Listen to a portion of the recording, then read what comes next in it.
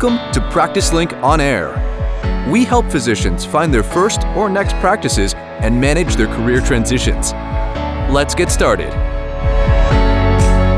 Connections are important when you're looking to relocate for your first or next practice. The physicians who have family or friends or activities they enjoy in their new locations, those are the ones who are going to stay at that organization the longest. As a candidate, it's important to share those connections with your in-house recruiter.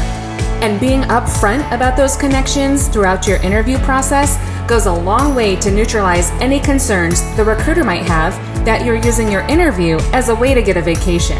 Yes, that does happen. Hi, I'm Laura Hammond, Director of Content at Practice Link.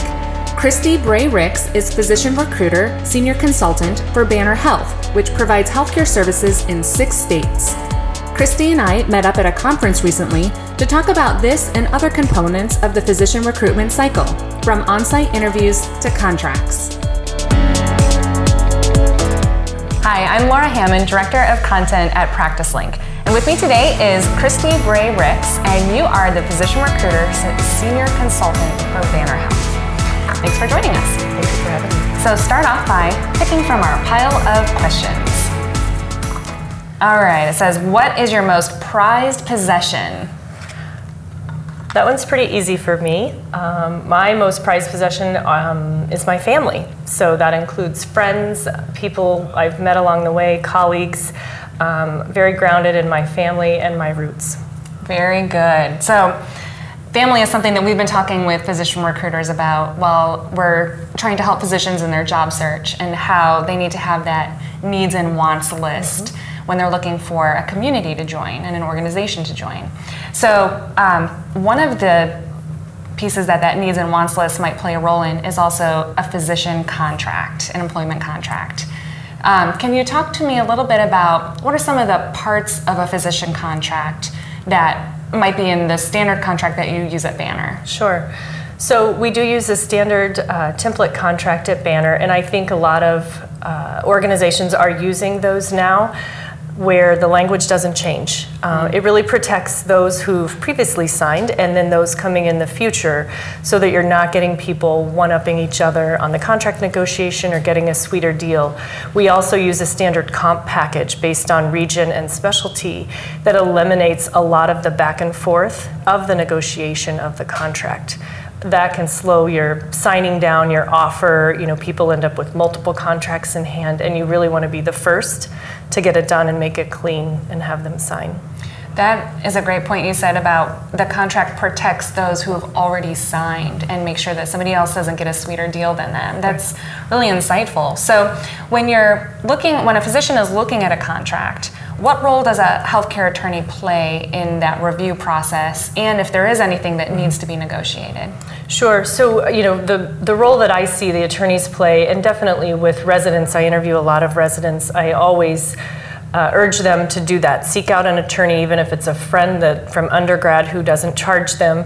I try to tell them not to pay too much money to an attorney, because if they're going to come back with red line grammatical changes, those are not going to change. Our contract is standard, and I know several systems that do that won't even budge on a single word. So I think that's becoming the norm, and again, just, cautionary. Most older physicians or experienced physicians, they have done this a few times and they're pretty smart. So they end up reading them themselves and they feel comfortable signing. I think, the pieces that are important really, non-compete, tail coverage, and, the different pieces that they're looking for in those contracts. Mm-hmm. So you mentioned non-compete, and I know that's we get a lot of questions about that too. Can you tell us a little bit about what a typical non-compete would be? So what I've seen in the industry, usually it's a 10-mile radius. Sometimes it can be county specific. In large metro areas, it can be facility specific. So in our Phoenix market, they may have a non-compete, basically can't work for our competitor in the hospital down the street. So metro markets look a little bit different. In a rural setting, of course, you get further out and you're easily 10 miles away from anybody else.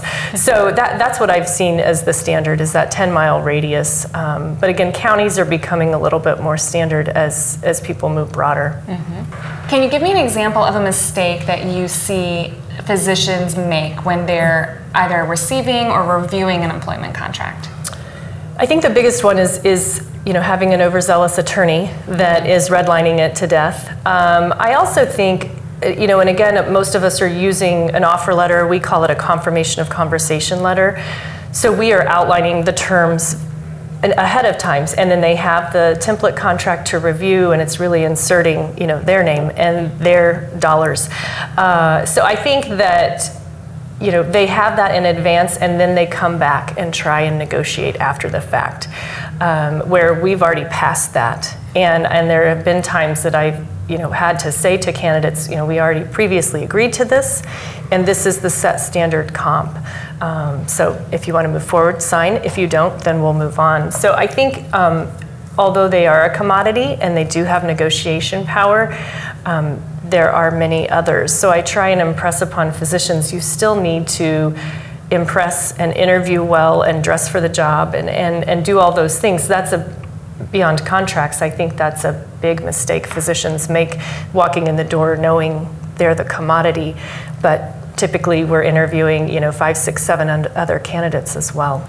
That is a great point, and that's something that through Practice Link Magazine we try to reiterate too, is don't decide against the job before you get the job. Right. Don't blow off an interview or just interview someplace that you're not really interested in. Really try to get the offer and try to have that conversation, because there may be things about that role, about that community that you weren't aware of before, right, and that you do want to pursue. Right, and don't use your job interview as a vacation. Since I live in Colorado, we do get physicians, and I'm like, oh, is it spring break time? Because you get this big bump of people wanting to come for a site visit, or summer, or oh, they have a wedding and they have this. So I really ask my recruitment coordinator to be conscious of what people are booking, and if they're booking, I'm going to fly into Denver and then I'm going to go from Denver to Seattle and Seattle to this. Sometimes they'll use it as a free way to get to a conference, and so it's really an interesting dynamic. I think my coordinator has a tough job managing all of that and managing their family traveling with, and all of those aspects of a site visit. So it wouldn't be unheard of, I think, for a physician who has family in an area, who maybe has a sister getting married and she wants to be at the wedding and wants to be back home in order to have a site interview there. So give us some tips for how the physician should address that maybe there is a vacation or a family obligation that will be a part of that site visit.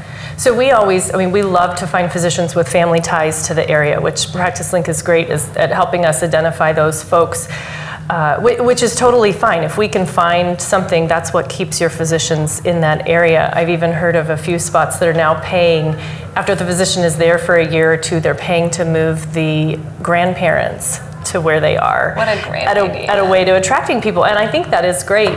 I think just being transparent. So from the physician perspective and from our perspective, our comp is posted on our job postings. I'm going to tell you about the contract. I'm going to tell you about the non-compete. So just be open and communicate with each other. If you want to extend your site visit stay or something like that, just communicate that to us. And most of the time, it doesn't cost anymore, for an airline ticket necessarily. And we do have a standard site visit guideline that we use in terms of how many days and nights we pay for, and for one guest or their family, and then at what point we need to get approval from the executive director. Okay, so you can still go to that wedding, just make sure that you're talking about it with your recruiter instead of it being a surprise at the end that would be a blemish on the interview. Right. Wedding on Saturday, interview Thursday, Friday. Excellent advice. So Banner does use Practice Link, and can you talk a little bit from the recruiter's point of view how it's helpful for you when you're recruiting physicians? Sure. I think the best part. So Practice Link hosts our job board. So it's a one-stop shop when they go to bannerdocs.com. It's right there. They can look. We are in 6 states, which is a challenge for recruiters, not only knowing all of those areas, but it's also an advantage, because if I get somebody interested in rural Colorado, they may also be interested in rural Nebraska or Wyoming. So I often talk about multiple sites on a telephone interview, and I think that's great because they're able to see those jobs, by state and by region. on your job board. I think one of the other advantages for PracticeLink is it's so well known, and physicians are going there almost first. I don't think that most people, when they're going to apply for a job, they do a broad search, either LinkedIn or something, Indeed, if that's where they find their jobs. It may not be. It'll be family practice physician in X. So I think PracticeLink is a great tool because they can go on and put in their specialty in their region and drill down to those specific jobs. They may not know those health systems in the area. Most of the time they don't. When I talk to people, they don't know Banner Health. So it's a great place, one-stop shop for physicians to get on and find various jobs all over the country. Great, thank you. Well, you mentioned that sometimes when you speak with physicians, they don't know Banner. Mm-hmm. What are some of the best questions that you've had physicians ask you, either in the pre-screen or further along in the interview process, that really help them to get to know the system? So we use an interview template, and we definitely go over the vision, mission, values, and our clinics work in a PCMH model. So we talk a lot about that. We ask behavioral interview questions. We do ask, how did you hear about us? And oftentimes, I can't say it's even generational of someone researching us or not, because it's not. You just get it either way, where they blindly, hit apply for that job, and then they got on your desk. So I think that, I don't think there's a rhyme or reason really of how they select us sometimes, or maybe they just want to be in Phoenix and we are the big game player down there. So we just walk through, who Banner is as an organization. As a 501c3, we're able to, if they're eligible, they can do public service loan forgiveness. Again, as a 501c3 nonprofit, we can hire H-1Bs everywhere. We can hire J-1s in some areas. So I think we try and just educate them on Banner as a whole. We also talk about our medical group or our academic group and how they are structured from a leadership standpoint. Following the interview, I always send out, a thank you email, and I include the links of the sites that we talked about so that they can go further and look into that and do a little bit more research. Great candidates have done their research and they know a little bit about you. Those that don't and say, oh, you're in New Jersey, then you kind of question what their intent is. So maybe they're looking for a vacation. So that's kind of how we do it. Mm-hmm. Yeah. So to make the best impression, it sounds like homework is necessary, and some people do and some people don't, and you deal with the outcome. Yep. Great. Well, thank you so much for joining us, and you can always join us as you're looking for your dream practice at practicelink.com. Thanks for listening to PracticeLink On Air, where we help physicians find their first or next practices and manage their career transitions. For more helpful resources and jobs in more than 5,000 communities, visit us at practicelink.com.